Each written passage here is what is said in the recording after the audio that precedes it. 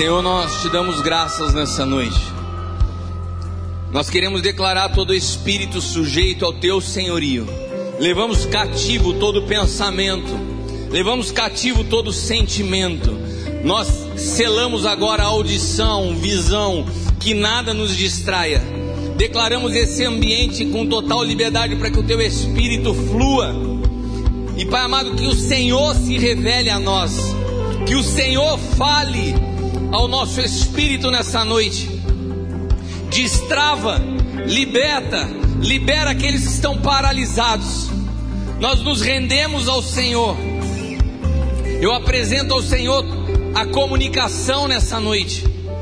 Que cada detalhe, que cada palavra seja exata, e que ela chegue no lugar que ela deve chegar com exatidão, que não haja distorção. Prepara, Pai amado, o coração, a mente de cada pessoa. Todas as preocupações caiam por terra agora.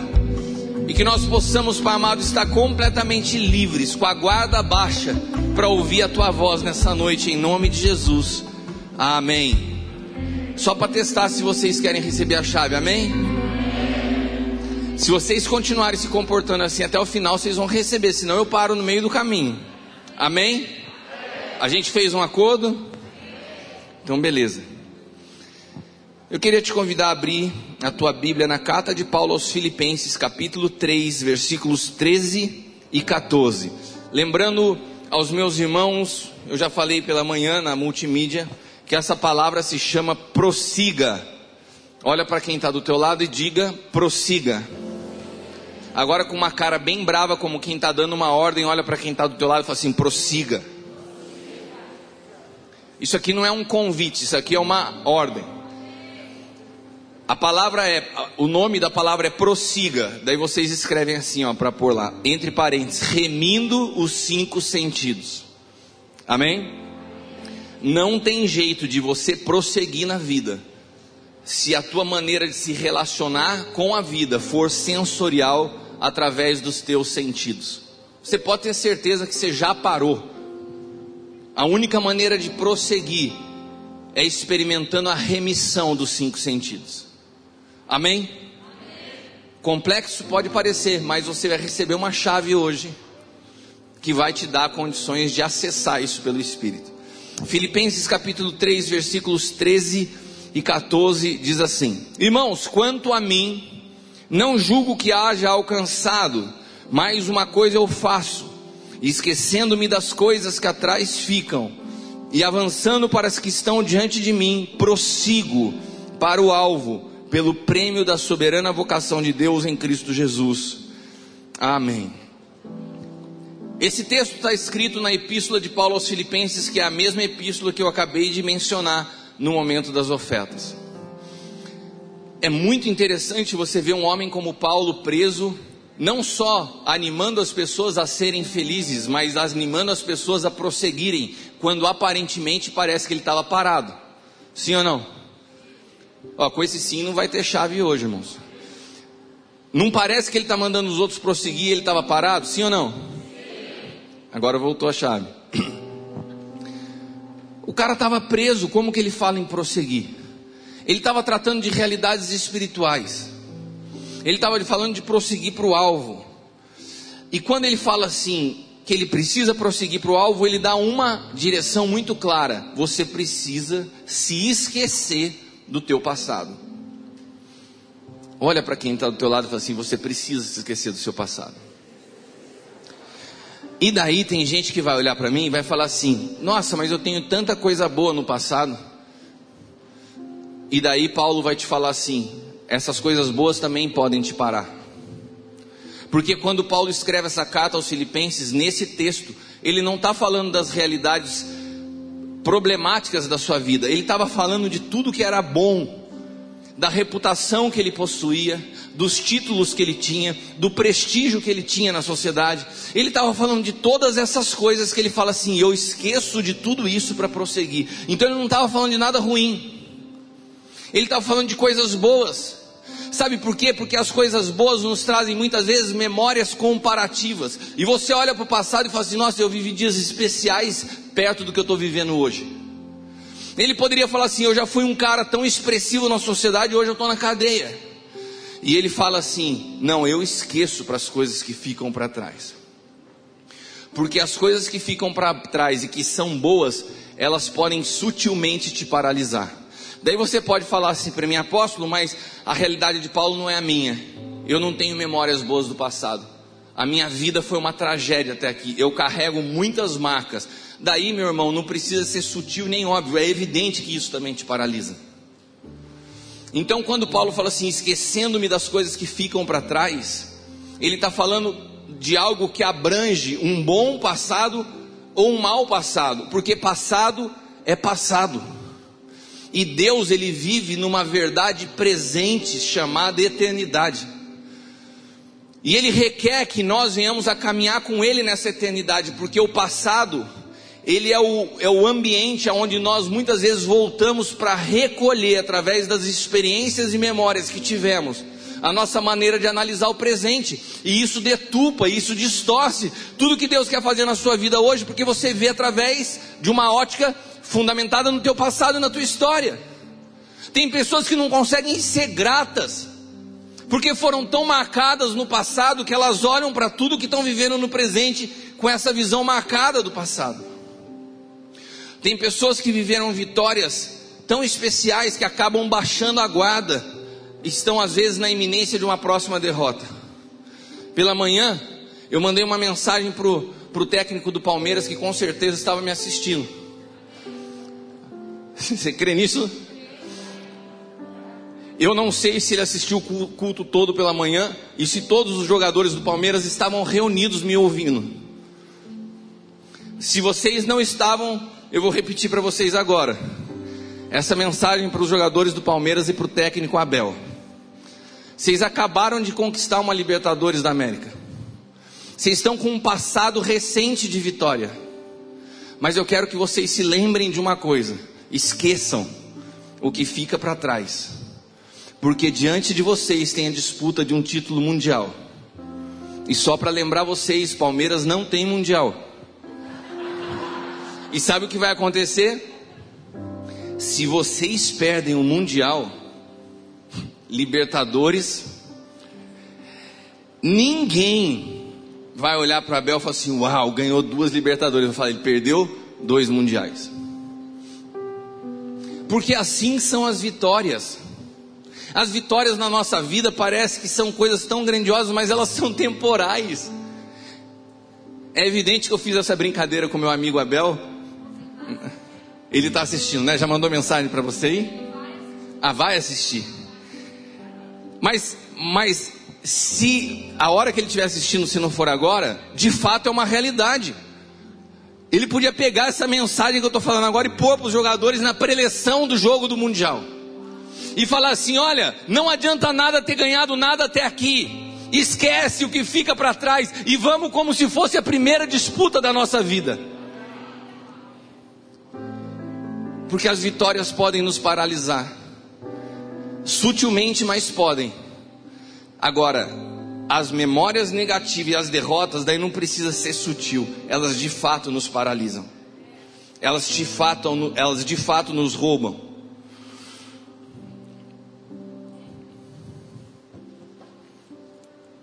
Não importa qual seja a sua realidade nessa noite. Não importa como tenha sido 2021 ou como tenham sido os últimos anos da história da sua vida. Nessa noite você está recebendo uma ordem bíblica. Deixa para trás as coisas que ficam para trás e prossiga. Você está recebendo uma ordem bíblica. Esqueça das coisas que ficam para trás. Daí você pode pensar assim: ah, mas viver dessa forma é muito difícil. Viver essa realidade é muito difícil. O que você está falando não é natural. Você tem razão, não é natural. Mas quem disse que nós somos seres naturais? Uma das características da vida natural é olhar para trás e recorrer ao passado para analisar o presente. Isso é a coisa mais natural do mundo. Todas as pessoas que tiveram problemas com seus pais Aonde elas vão buscar na sua memória a capacidade de analisar a palavra paternidade no dia de hoje? Na sua história. Você já julga, você já pré-julga a partir das suas memórias, da sua história. Porque isso é natural do homem natural, recorrer ao passado para analisar qualquer situação nova na sua vida. As nossas experiências nos marcam e elas vão construindo em nós uma estrutura de pensamento. É como se a nossa HD interna já tivesse gravado no registro dela. Quando a palavra pai aparece, é o que você recorre. Eu contava uma história simples essa manhã, mas de fato consegue ilustrar isso. Eu me lembro que uma vez, acho que a Bruna não tinha nem nascido ainda, o Caio pequenininho, a gente levou ele para ir no leite na pista. Como que chamava a vaca? Gisela. Tinha uma vaca, eu lembro até hoje o nome da vaca, olha como me marcou. Tinha uma vaca que ficava lá, de exposição para essas crianças da cidade, sabe? Criadas no carpete, no ventilador. Vamos lá para você ver vaca, meu filho, para você entender o que é uma vaca.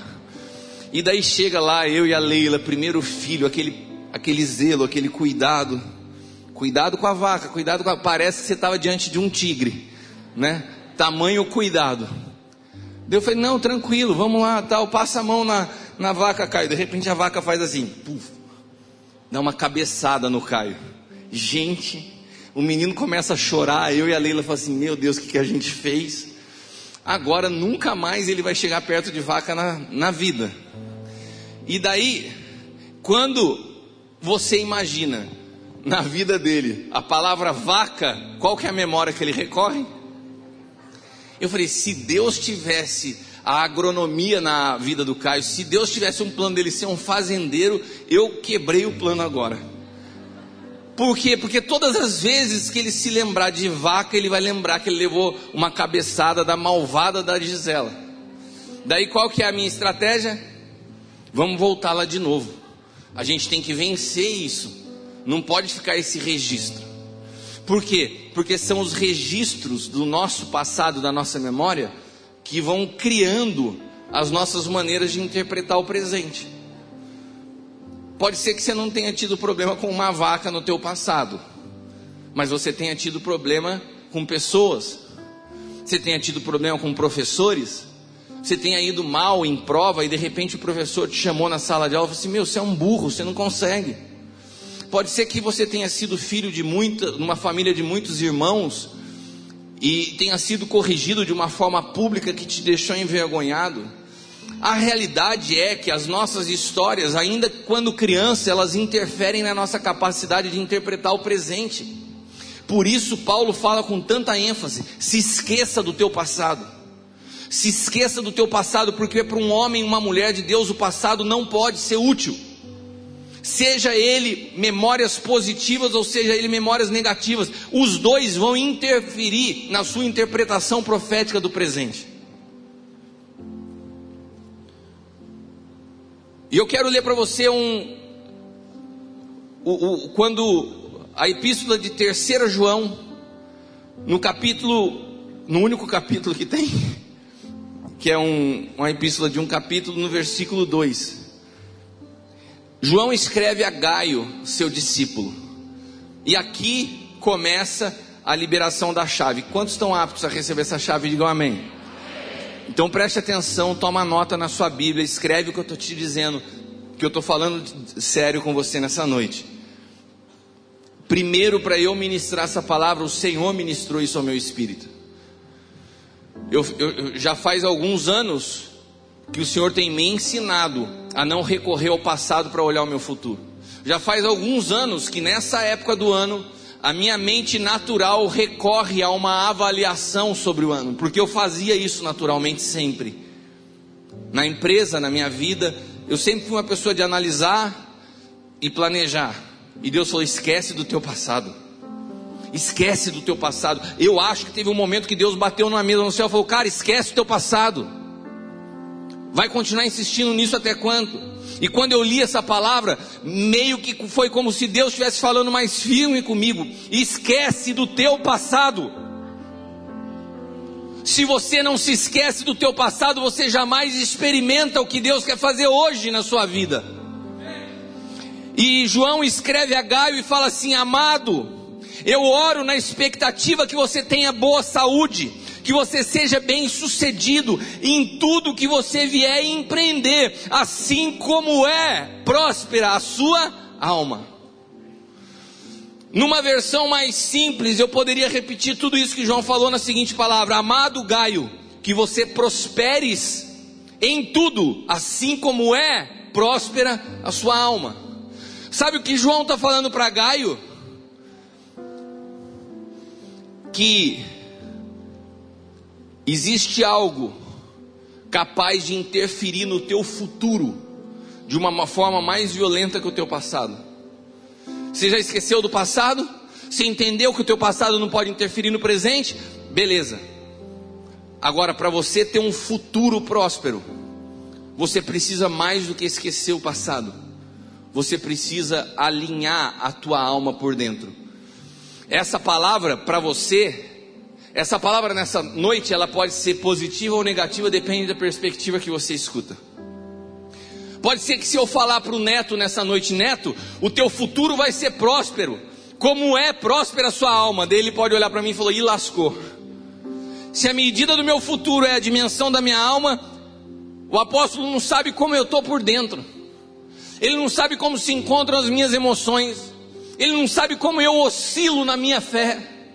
Ele não sabe como eu me sinto angustiado, e como eu me sinto marcado, e como eu carrego traumas e problemas. Mas pode ser que eu fale essa palavra para Eliana e fale assim: Eliana, você vai prosperar em teu futuro como é próspera a sua alma hoje. E ela deu um pulo de alegria. E ela fala: glória a Deus, porque de fato o estado da minha alma hoje é um estado que está tão ajustado ao Espírito, que eu posso ver que, se é isso a base de Deus para um futuro próspero, estou bem na fita. Quantos estão entendendo? Se o teu futuro vai ser tão próspero como a tua alma se encontra hoje, quem poderia olhar para o futuro com esperança? Essa é uma questão para a gente pensar nessa noite, porque o que nós estamos vendo aqui nessa noite com essa palavra é um diagnóstico claro daquilo que interfere na nossa prosperidade futura. Sabe, irmãos, em uma época da história aonde a medicina tem tanta dificuldade em produzir diagnóstico, com tantos elementos, com tantos equipamentos e com tanta tecnologia, mas você vê que muitas vezes as pessoas perecem por falta de diagnóstico. Se você não tem um diagnóstico, você não sabe qual a solução que você dá ao problema.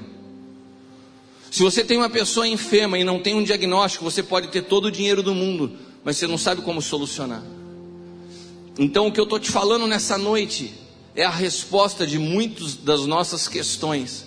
Como eu faço para prosperar na vida? E quando eu falo prosperar, você me entende. Eu não estou falando só financeiramente. Eu estou falando prosperar em tudo. Na vida com Deus, numa plenitude de vida, em alegria. Uma vida plena no futuro, ela acontecerá na medida que a tua alma é alinhada no presente. Então tem 3 elementos que acontecem de forma simultânea. Deus nos fala para esquecer o passado. Deus nos fala para alinhar nossa alma no presente, para que nós possamos prosperar no futuro. Fala para quem está do teu lado: que oportunidade ouvir isso na iminência de um novo ano. Não é verdade? Que oportunidade poder ouvir isso de Deus na iminência de uma nova temporada. Se te perguntarem: você sabe a chave de como ser uma pessoa melhor e mais feliz no futuro? Fala: eu sei. A chave está relacionada a, primeiramente, a minha alma ser próspera. Porque se a minha alma for próspera, o meu futuro será glorioso. Quem disse isso? João, ao seu discípulo Gaio. Amado Gaio, que você prospere em tudo como prospera a sua alma. Na mesma proporção que a sua alma é próspera, o teu futuro será próspero. a alma humana. Bom, nós temos o diagnóstico. Vamos então agora começar a parte da solução, do tratamento. Para todos aqueles que olham a realidade da sua alma, que olham as interferências do teu passado e veem ainda essas duas coisas como algo distante. Como eu falei nessa noite, você olha para o que eu estou falando e fala assim: mas apóstolo, isso é tão distante da minha realidade. Isso não é natural. Não é natural eu lidar com o dia a dia conseguindo me esquecer do passado. Não é natural. Mas nessa noite você vai se apropriar de uma realidade de quem você é no Espírito, que vai te dar condições de vencer o natural. E isso não é para alguns heróis da fé, isso não é para uns gigantes da Bíblia, isso são para as pessoas mais simples como eu e você, que somos completamente falhos, limitados, e na nossa fraqueza Deus opera a sua força. Porque a palavra de Deus diz que quando nós somos fracos, então nós somos fortes. Então, se você se olha nessa noite, se vê inapto, eu quero te dizer, a tua inaptidão é a matéria-prima para Deus transformar a tua história. Aplauda o Senhor.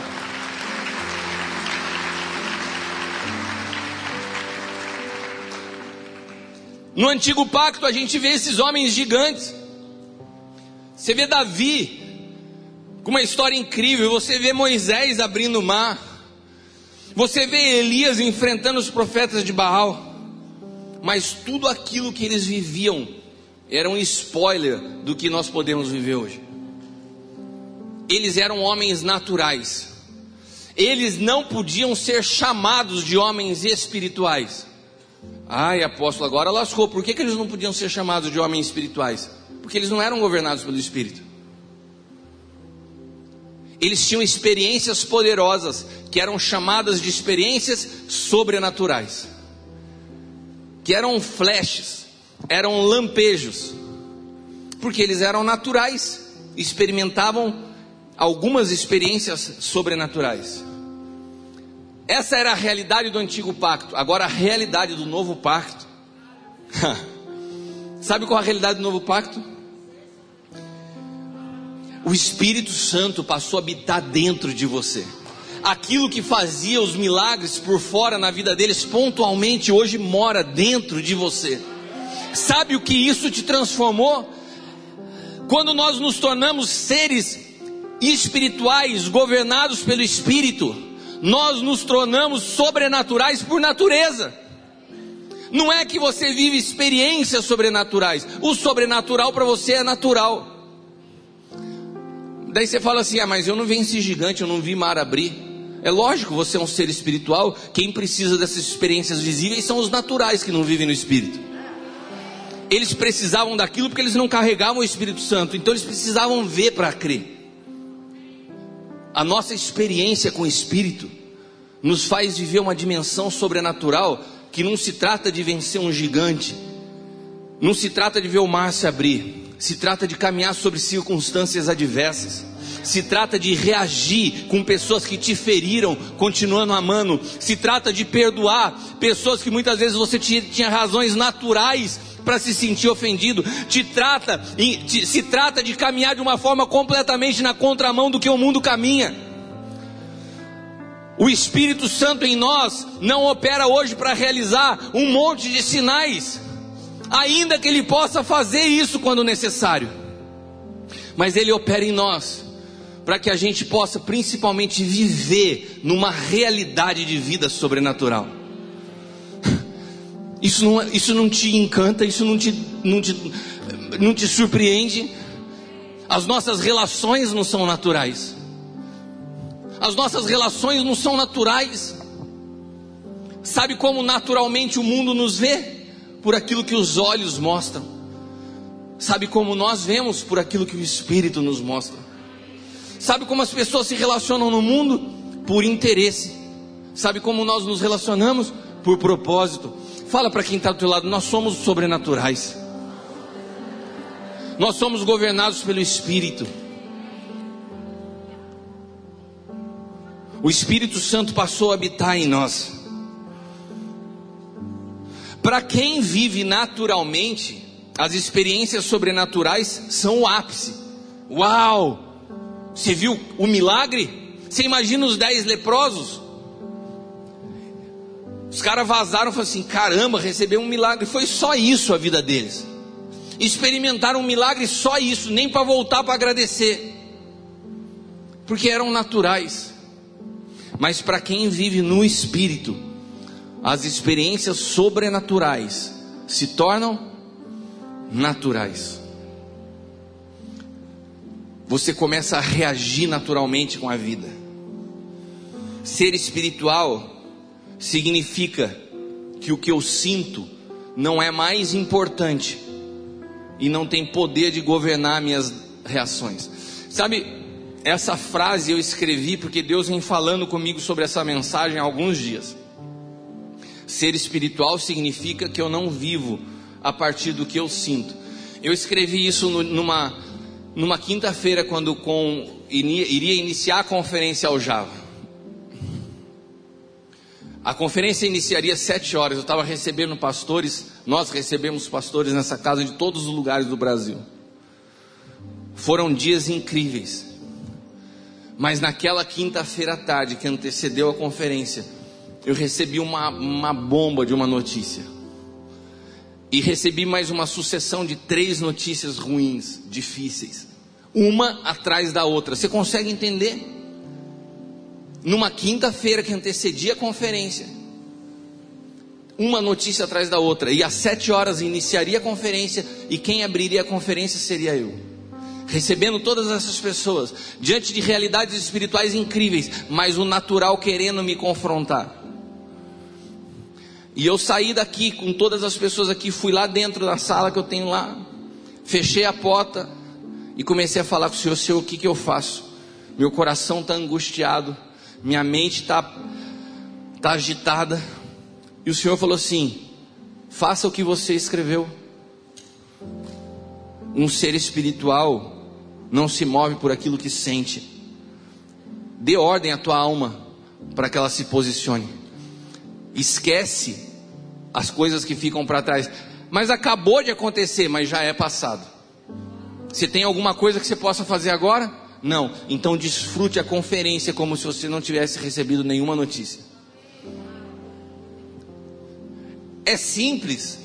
Eu falando assim parece: meu, que cara espiritual. Não é simples. O mesmo desafio para mim enfrentar isso é o desafio seu também. Não existe uma maior espiritualidade. Eu porto o mesmo Cristo que você porta, e as nossas reações precisam ser assim. Nós precisamos decidir reagir pelo Espírito.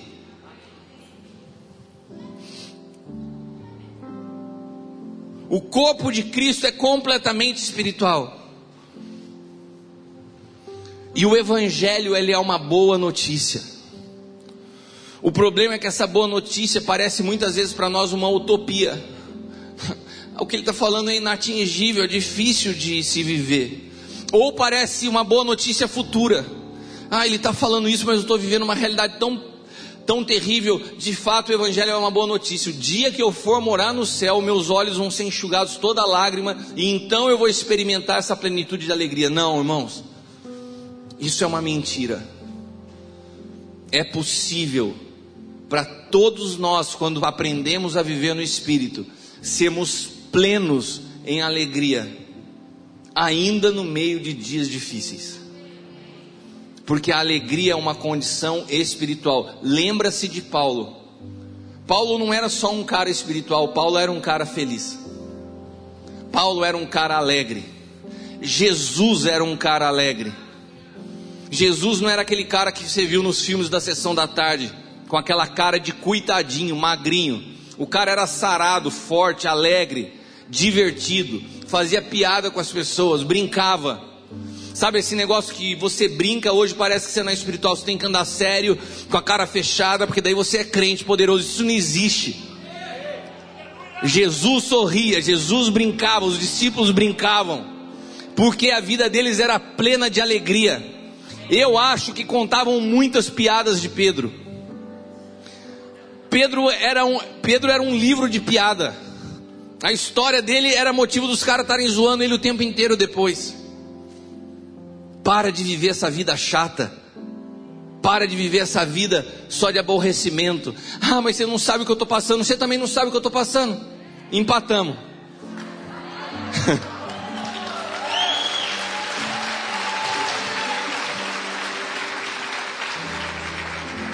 O Evangelho é uma boa notícia. Quantos aqui querem viver a plenitude do Evangelho? Então eu tenho uma boa notícia. Isso não é uma promessa futura. Isso é uma realidade presente. Tenho outra boa notícia. Se você quer viver o Evangelho, você vai experimentar a plenitude de alegria. Eu tenho uma outra boa notícia. Se você viver a plenitude do Evangelho, as suas reações às realidades da vida vão ser espirituais. As pessoas não vão entender, mas você vai caminhar por sobre elas. É uma realidade consumada. Mas para isso, você precisa entender pelo Espírito. Você se lembra de Nicodemos? Nicodemos era um cara que frequentava o culto. Nicodemos, se vivesse hoje, ele seria um apóstolo. Para aqueles que gostam de título. E de repente você vê aquele cara conversando com Jesus. Jesus falava com ele, ele não entendia nada.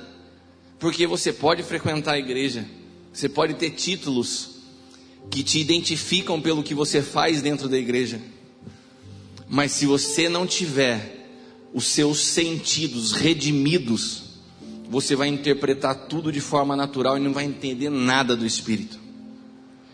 Viver no Espírito é um processo de redimir os sentidos. Sabe por quê? Sabe por que é tão difícil você falar com a tua alma e colocá-la no seu devido lugar? Porque todo meio de comunicação da alma, que é interna, com o mundo, que é externo, se dá através de uma forma sensorial, que são os 5 sentidos. A comunicação da alma com o mundo se dá através dos sentidos. Mas isso não foi sempre assim. Quem comunicava as realidades para a alma do mundo externo era o Espírito. A alma passa a receber informações externas pelos 5 sentidos depois da queda. E é aqui que eu quero que você ponha toda a atenção, porque existem realidades que parecem ser difíceis de serem vividas por causa da medida de luz que a gente carrega. Quando eu olho para a minha vida alguns anos atrás, o meu nível de luz, o meu nível de compreensão, o meu nível de verdade era um, quando eu olho hoje é outro. Os desafios que eu enfrentava anos atrás eram menores, mas para mim pareciam gigantes. Hoje meus desafios são gigantes, mas eu enfrento com mais condições do que eu enfrentava os outros, porque a medida de luz cresceu. O que eu quero é que você entre nessa outra dimensão de luz, para que você consiga, a partir de hoje, entender como funcionam as coisas no Espírito, para que você não oscile mais na sua vida, que as emoções não ditem mais o ritmo da tua vida e da tua caminhada. Você já viu pessoa que emocionalmente está bem, ela acelera, emocionalmente está mal, ela recua. Eu já não me permito mais viver isso. Tô mal, continuo, tô bem, continuo, não para, prossiga. Olha para quem está do teu lado e fala, prossiga. Mas olha que interessante essa história. Gênesis capítulo 3, versículos do 1 ao 7. A chave já está na tua mão. Agora eu vou começar a desembrulhar ela para você, te ensinar a usar. Amém? A serpente era mais astuto de todos os animais do campo que Deus havia feito. Aconteceu que ela questionou com a mulher: então foi isso mesmo que Deus falou? Vós não podeis comer nenhum dos frutos da árvore do jardim? Ao que declarou a mulher à serpente: nós podemos comer dos frutos da árvore do jardim, mas do fruto da árvore que está no centro do jardim, Deus disse: dele não comereis, nem tocareis, para que não morrais. Irmãos, eu não tenho tempo para abordar nessa noite os 5 sentidos completos. Nós estamos entrando agora no momento da remissão dos 5 sentidos, mas eu quero focar nessa noite naqueles que são mais importantes na nossa comunicação, que é a audição e visão. Amém? Mas se você ler esse texto com calma, você vai ver que esse texto tem os 5 sentidos presentes de uma forma muito intensa.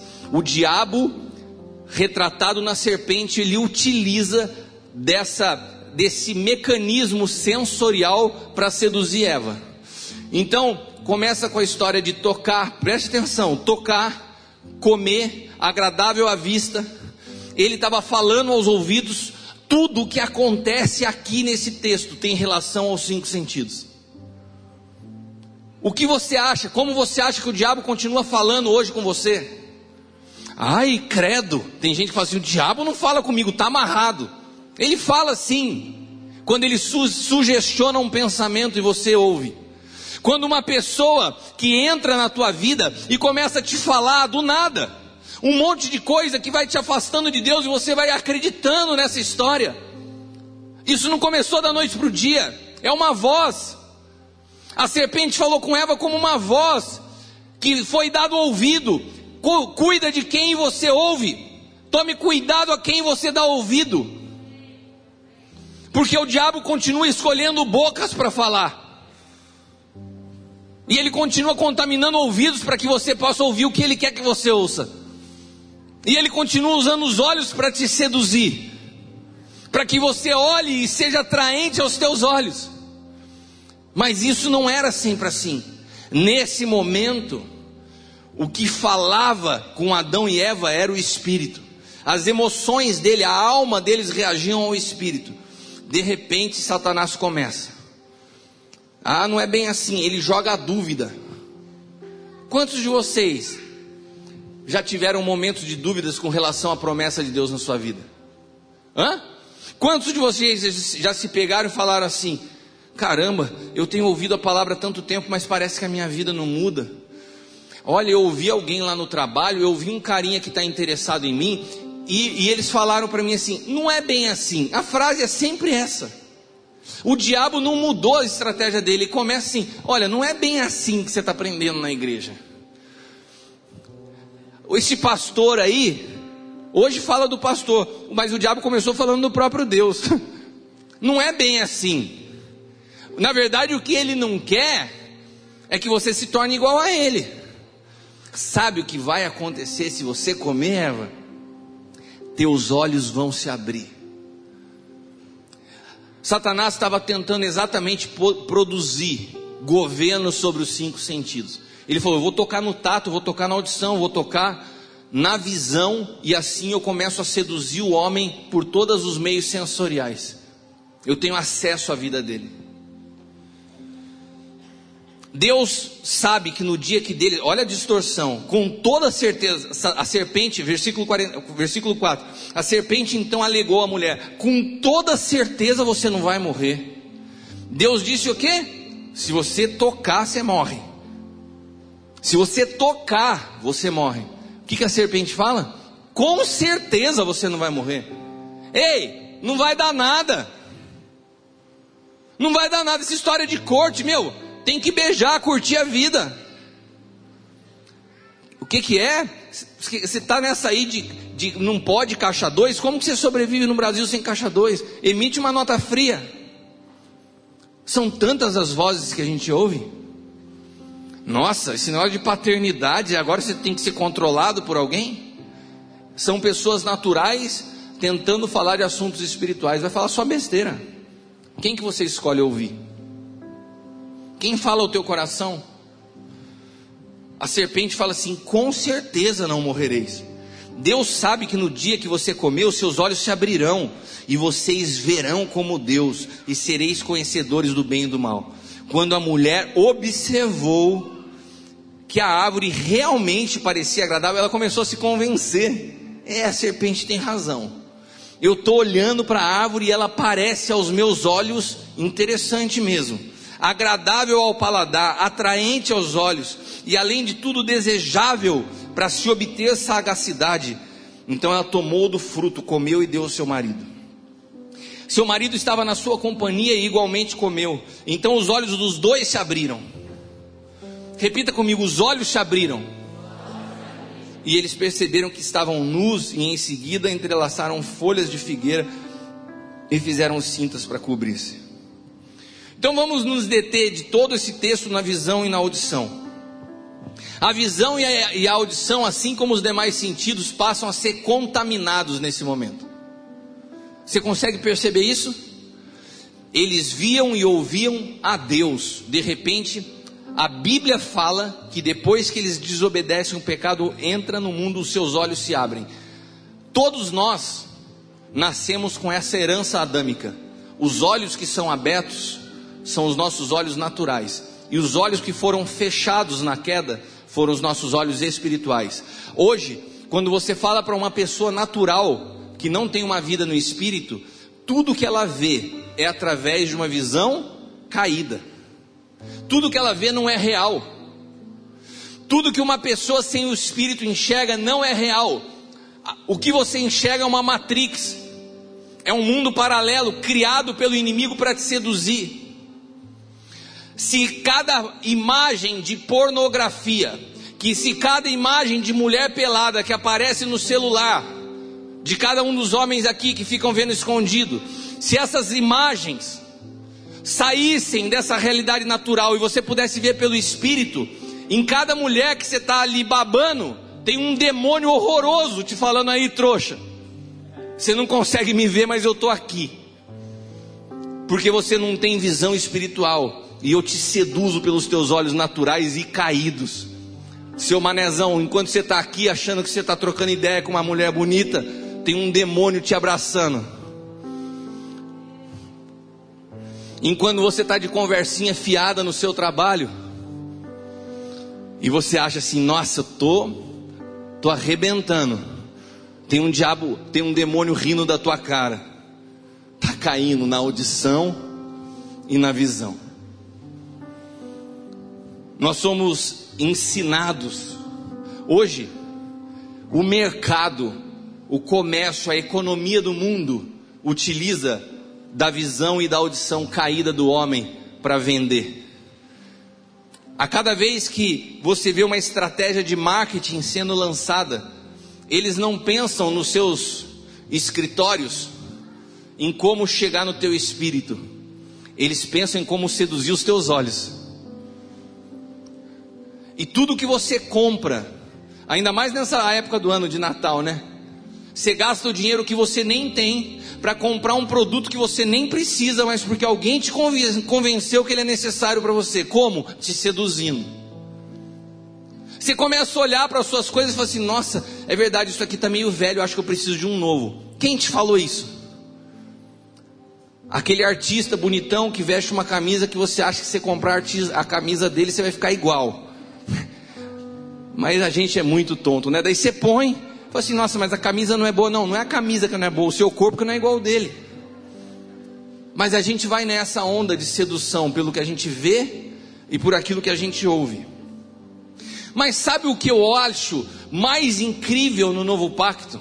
Repita comigo: o novo pacto é redentivo. Então olha que vocês vão perder a chave se vocês repetirem fraco assim de novo. Mais uma vez: o novo pacto é redentivo. Então toda essa história que parece trágica, e ela tem um final feliz. Fala assim: amém. Amém. Essa história tem um final feliz.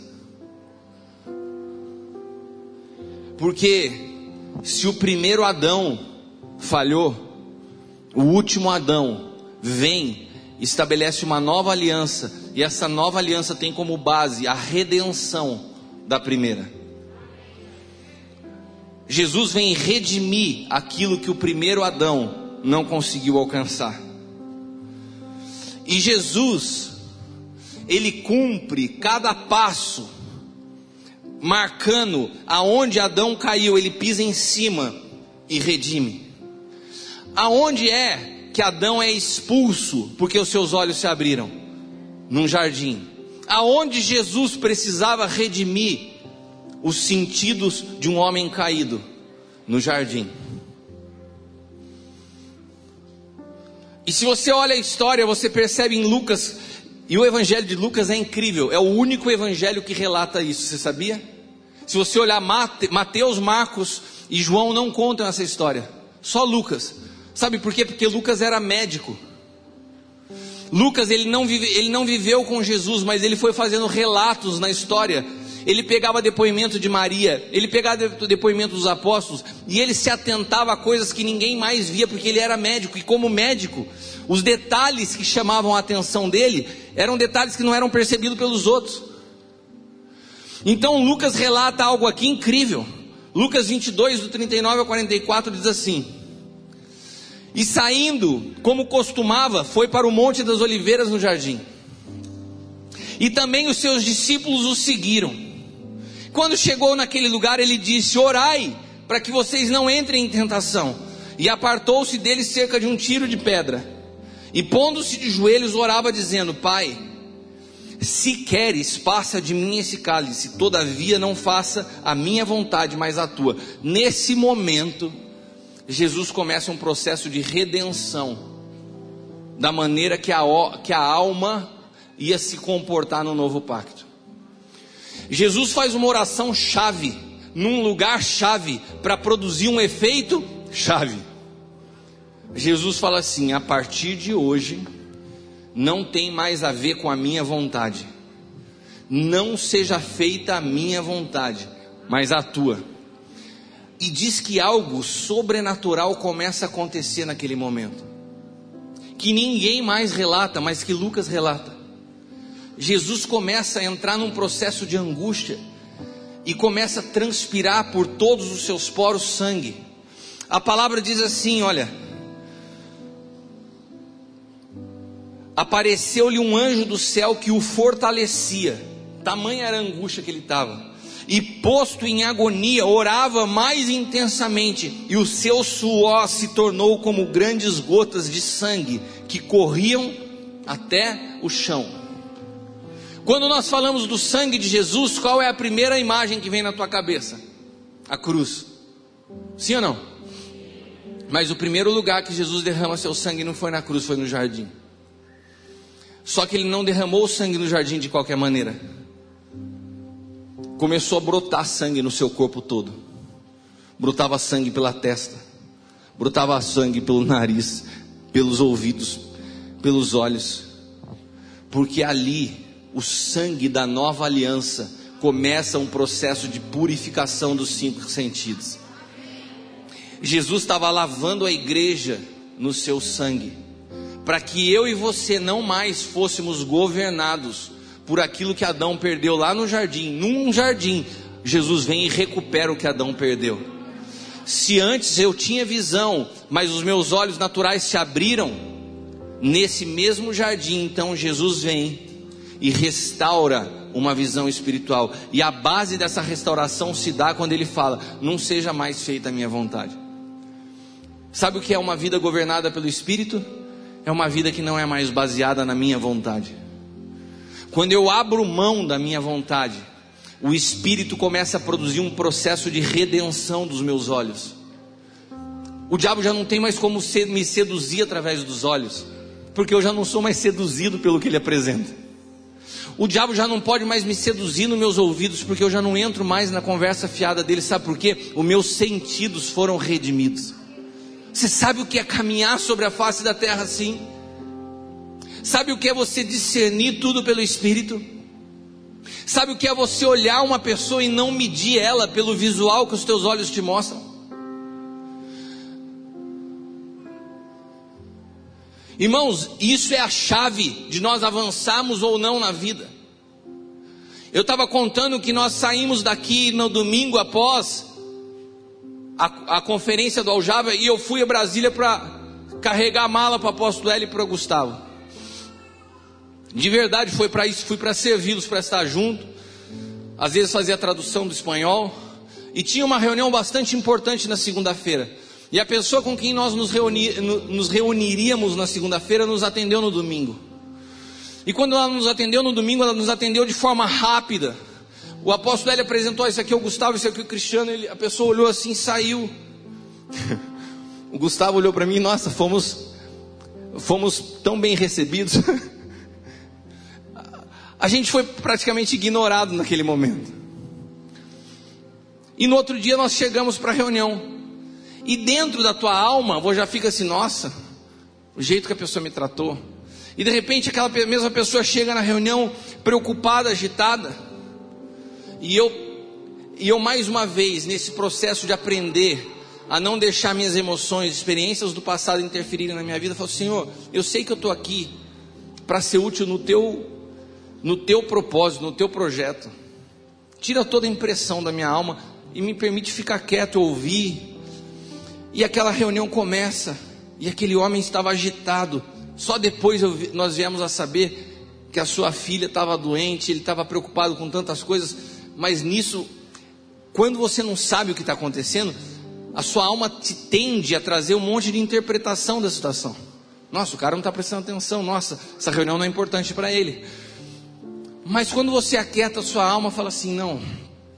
E de repente eu percebia que estava ali todo mundo falando e ele estava agitado com outras coisas.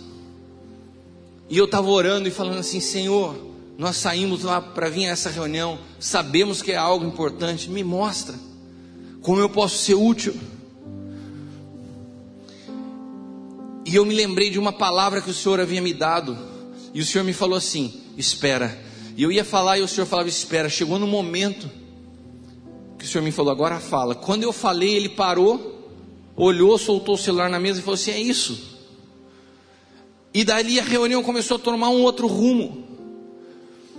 E de fato foi uma reunião muito produtiva para algo que Deus quer fazer a partir da vida do apóstolo Gustavo, a partir desses homens. E eu consegui naquele momento perceber ter sido útil simplesmente por ter aquietado a minha alma, ouvido o Espírito e entender uma palavra no momento certo. Mas quantos de nós às vezes já colocamos reuniões, situações, relacionamentos a perder porque a gente julgou o jeito do outro?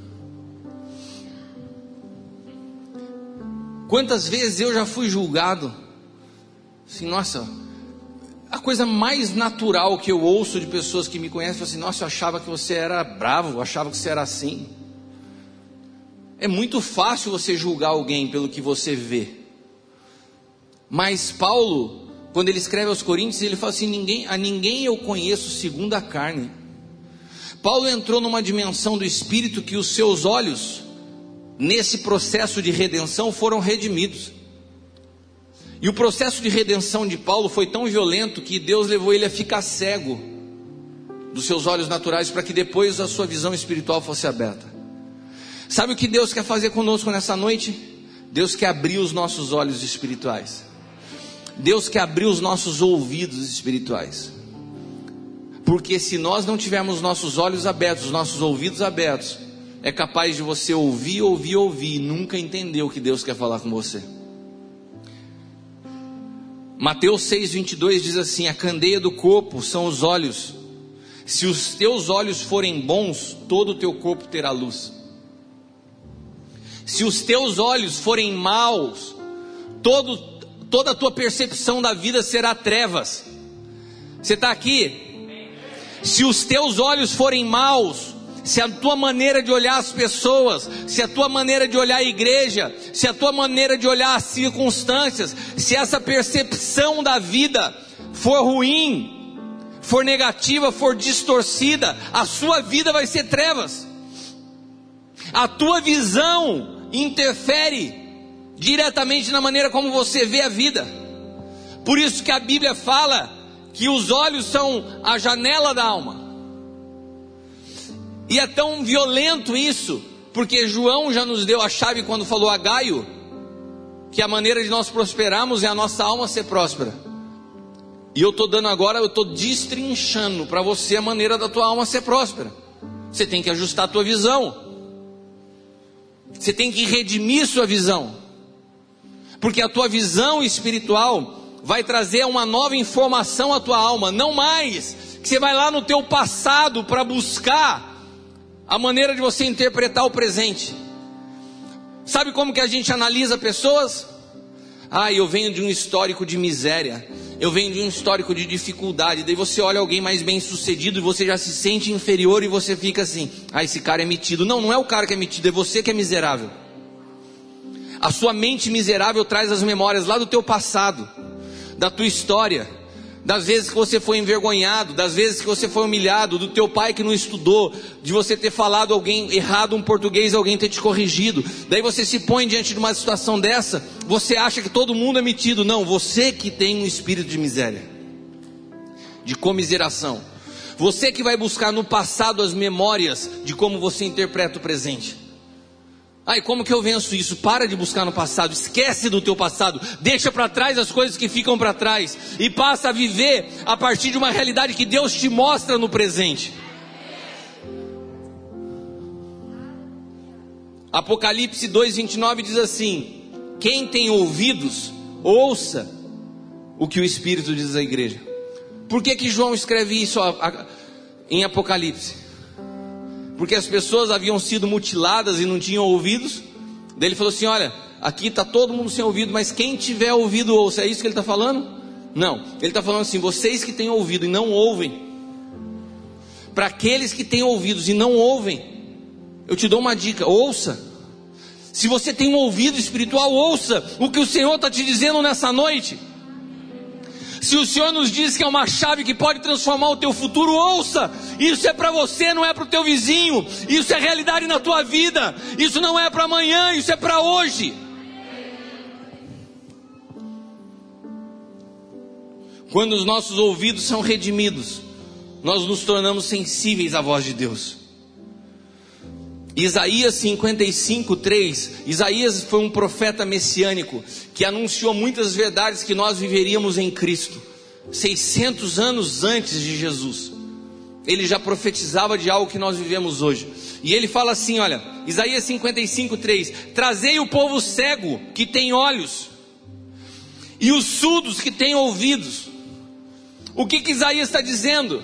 Quando viesse o Messias, que nós pudéssemos trazer até Ele, que nós pudéssemos trazer à igreja pessoas que têm olhos, mas não veem, pessoas que têm ouvidos, mas não ouvem. E sabe que Mateus, no seu evangelho, escreve? Ele escreve que se cumpriu a profecia de Isaías. Mateus capítulo 13, do 14 ao 17, diz assim: neles se cumpre a profecia de Isaías. Preste atenção se isso tem a ver com você ou não. Neles se cumpre a profecia de Isaías: ainda que continuamente estejais ouvindo, jamais... Deixa eu perguntar uma coisa aqui: quantos aqui já estão há mais de 2 anos na igreja? Levanta a mão. Bom, se você está há mais de 2 anos, então eu posso dizer que essa palavra se encaixa para você, amém? Você está continuamente ouvindo a palavra? Mais de 2 anos eu posso dizer que já é suficiente para que essa expressão se encaixe. Alguém que está continuamente ouvindo a palavra, amém? Olha o que essa palavra diz: estão continuamente ouvindo, mas jamais entenderão. Mesmo que sempre estejam vendo, nunca perceberão, porque o coração deles está petrificado, e de má vontade escutam com seus ouvidos, e fecharam seus olhos para evitar que enxerguem com os olhos, e ouçam com os ouvidos, e compreendam com o coração, e venham a se converter e sejam por mim curados. Daí ele conclui e fala assim: mas abençoados são os vossos olhos, porque enxergam, e os vossos ouvidos, porque ouvem. Pois com certeza vos afirmo que muitos profetas e justos desejaram ver o que vocês veem, mas não viram, e ouvir o que vocês ouvem, mas não ouviram. Esse texto nessa noite para nós é extremamente profético. Nós não podemos passar uma vida ouvindo, mas não entendendo. Quantos aqui estão dispostos a dar um basta nisso na sua vida? Sabe daquelas palavras que todas as vezes são ministradas e parece que na tua vida não funciona? Parece que você está continuamente ouvindo, mas não há mudança, não há transformação. Parece que você está todo dia aqui, você vê o que está acontecendo, mas você não consegue perceber o que Deus está fazendo. Você vê naturalmente, mas você não enxerga no Espírito. Será que você consegue enxergar a construção que aconteceu nesse lugar nos últimos dias no Espírito? Você consegue enxergar o que Deus fez nos últimos dias no Espírito? É muito difícil, sabe por quê? Porque se de fato nós como igreja estivéssemos enxergando o que Deus fez nos últimos dias, isso aqui estaria pinhocado de gente hoje. Eu não sou louco de perder um culto num ambiente onde Deus está fazendo tantas coisas. E olha que a gente veio numa jornada puxada, mas parece assim, um culto que você não vem é aquele que te liga e fala assim: meu, você perdeu. Mas não tem jeito, todo culto que eu não vier aqui eu vou perder, porque é incrível o que Deus faz. Agora, eu sei que o desejo de Deus para nós no dia de hoje é: vocês precisam ter os seus olhos espirituais abertos, para que a tua alma esteja alinhada. A palavra do Senhor para nós nessa noite é efatá, que os seus ouvidos se abram, para que você possa ouvir o que o Espírito está dizendo à igreja. E sabe o que vai acontecer quando você ouvir pelo Espírito, e você enxergar pelo Espírito? A sua alma vai se alinhar, e a sua alma vai ser próspera. E sabe o que vai acontecer quando a sua alma for próspera? O seu futuro será glorioso. Como você sabe, apóstolo? Porque João me garante isso, que você prosperará, assim como é próspera a sua alma. Então, como eu faço a minha alma prosperar hoje? Ajustando a minha visão, ajustando a minha audição, remindo os 5 sentidos. O Senhor nessa noite quer saciar a nossa fome, mas Ele sacia a fome de quem tem fome. João 6,35 diz assim: eu sou o pão da vida, aquele que vem a mim não terá mais fome, e quem crê em mim nunca mais terá sede. O Senhor quer te dar plenitude de vida nessa noite, mas Ele para isso precisa abrir os nossos olhos, os nossos ouvidos. Nós não podemos mais ser detidos pelas realidades naturais, elas são muito pequenas diante de tudo que o Senhor está construindo no Espírito. Eu queria que ainda sentado você colocasse a sua mão sobre os teus olhos. Eu quero orar pelos teus olhos nessa noite. Eu quero orar pelos teus olhos. Quanto ataque aos teus olhos, o quanto o diabo projetou para atingir tua visão nos últimos anos, para distorcer a tua visão. Sabe, a primeira visão distorcida que você tem é de você mesmo, a maneira como você se vê. Paulo teve essa experiência, ele fala assim: agora eu vejo em partes, mas então eu vou ver face a face como de fato eu sou. Quando Paulo disse isso, ele disse desse processo de começar a abrir os olhos e enxergar. Isaías também, quando se encontrou com o Senhor, falou assim: ai de mim, que sou um homem de lábios impuros e habito no meio de um povo de impuros lábios, os meus olhos viram o Senhor. A visão do Senhor purifica os nossos olhos e ajusta a nossa visão. Você precisa ajustar a tua visão. Você não é o que as pessoas dizem que você é. Você não é o que as circunstâncias dizem que você é. O teu passado não pode mais te prender. Você precisa ter os seus olhos espirituais abertos para enxergar você e enxergar a vida a partir do Espírito. Senhor, eu oro agora pelos olhos dos meus irmãos. Eu declaro que os nossos olhos espirituais serão abertos nessa noite. Eu declaro que é uma noite profética e que o Senhor amplia a nossa visão. Nós não, Pai, mais recorreremos ao passado para analisar o presente. Mas eu declaro o colírio de Apocalipse que vem sobre os nossos olhos e limpa a nossa visão, e deixa clara a nossa visão, e purifica os nossos olhos. Eu declaro nessa noite efatá, põe tua mão sobre os ouvidos. Eu declaro efatá, que os teus ouvidos se abram, que você não se encaixe nesse texto de Mateus, de pessoas que ouvem, mas não entendem. Eu declaro agora que pelo Espírito uma compreensão começa a ser gerada em você, que você ouvirá e compreenderá. Eu declaro um tempo de amadurecimento, um tempo de sensibilidade à voz do Espírito, e que nessa noite o teu Espírito ouça o comando que vem do céu: prossiga, avance. Você não pode parar mais nos seus conflitos. Há uma ordem divina. Alegre-se no Senhor. Outra vez te digo, alegre-se no Senhor. Prossiga, avance, aplauda o Senhor. Aleluia.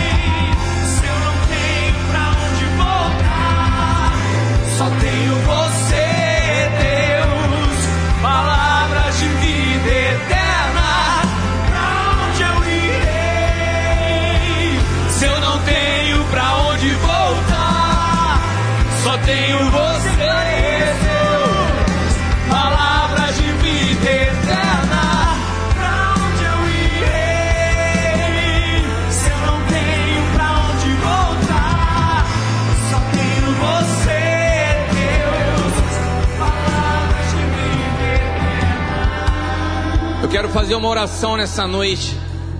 Na verdade, eu quero fazer 2 orações nessa noite. Eu quero orar por você que caminhou até hoje com os seus olhos fechados. Você não conseguia perceber as realidades espirituais. E eventualmente você estava afastado. E nessa noite o Senhor está falando com você e você quer se reconciliar com Deus. Eu creio que essa noite é uma noite de reconciliação, porque os teus olhos se abriram para coisas que você até hoje não tinha percebido. Mas é o Senhor falando com você nessa noite. Se você quer se reconciliar com Cristo, a partir de uma nova caminhada de hoje para frente, eu te convido, sai do seu lugar e vem aqui à frente, nós vamos orar por você. Se você está se reconciliando com o Senhor, de uma trajetória que você olha para trás, que deixou marcas, que foi um passado que você tem que esquecer. Hoje é uma noite de deixar para trás as coisas que ficam para trás e começar uma nova jornada. Hoje é noite de deixar para trás o que fica para trás e começar uma nova jornada. Hoje é noite de abrir os teus olhos, de terem os seus olhos curados. E se você está aqui pela primeira vez e ouviu essa palavra e fala assim: eu quero me render a Jesus, eu quero esse evangelho de boa notícia. Se você ainda não entregou a sua vida a Cristo e quer fazer isso, eu quero render minha vida ao Senhor. Eu quero te convidar, você também saia do teu lugar e vem aqui à frente. Se você entrou aqui e falou assim: eu quero esse evangelho de boa notícia, eu quero entregar minha vida a Jesus, sai do seu lugar, pode vir, vem aqui mais à frente, a gente vai orar por você. Venha, não tenha vergonha. Mais alguém? Mais alguém? Sabe, às vezes a gente fala de uma maneira tão estratégica, né? Levanta a sua mão, levanta aqui, depois mais alto. Cara, ou você quer vir e entender que é a melhor notícia, entender que é uma decisão importante, entender que hoje a sua história pode mudar. Sai do seu lugar se você quer render a sua vida a Cristo e vem aqui nessa noite. E eu queria chamar os ministros para que viessem aqui à frente. Vamos orar com eles. Esses que estão se reconciliando, para quem está entregando a vida a Jesus. Os ministros, me ajudem aqui, por favor.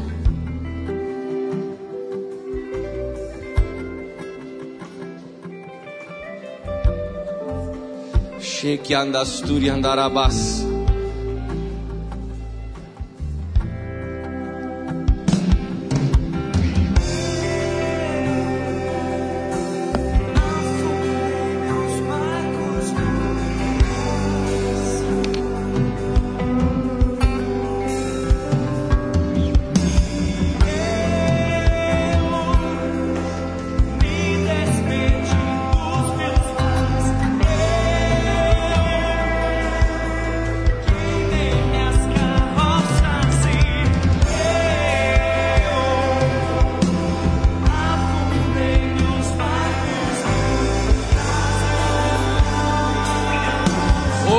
Que anda story anda lava cheire andarabas. De que andarava chore andarabas.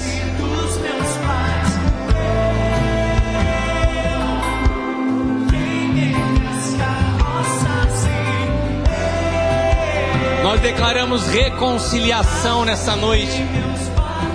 Nós declaramos cura nessa noite. Que os olhos se abram, que os ouvidos se abram.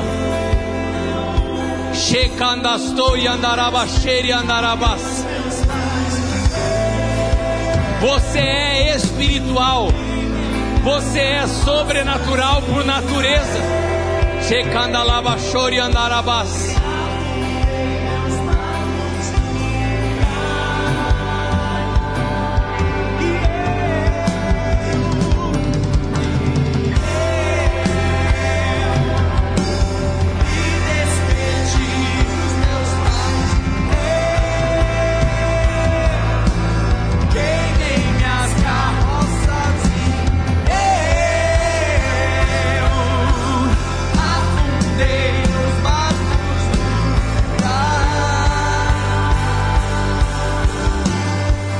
Quero orar pelas pessoas que estão enfermas nessa noite.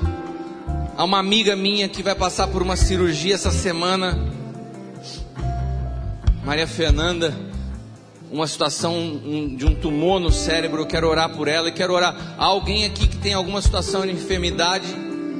Alguma pessoa da família, alguma situação de cirurgia, algum problema? Nós vamos orar nessa noite. Senhor, nós apresentamos todos aqueles que se apresentam enfermos diante do Senhor. Tu és o médico dos médicos, mas o Senhor nos deu poder e autoridade na palavra. Assim como o Senhor tem redimido os sentidos nessa noite, nós declaramos como igreja, como corpo, através da autoridade que é no Teu nome, que aqueles que estão enfermos sejam curados. Que aqueles que nos assistem pela internet recebem essa palavra agora, sejam curados. Sejam curados no seu físico, sejam curados na sua alma. Uma noite de cura, de libertação. Uma noite onde nós queimamos as carroças. Uma noite onde nós quebramos o retrovisor, onde nós deixamos para trás as coisas que ficam para trás e prosseguimos, e prosseguimos, e prosseguimos para o alvo da nossa vocação em Cristo Jesus. Aqueles que querem prosseguir comigo, digam amém. Amém, aplauda o Senhor. Aleluia.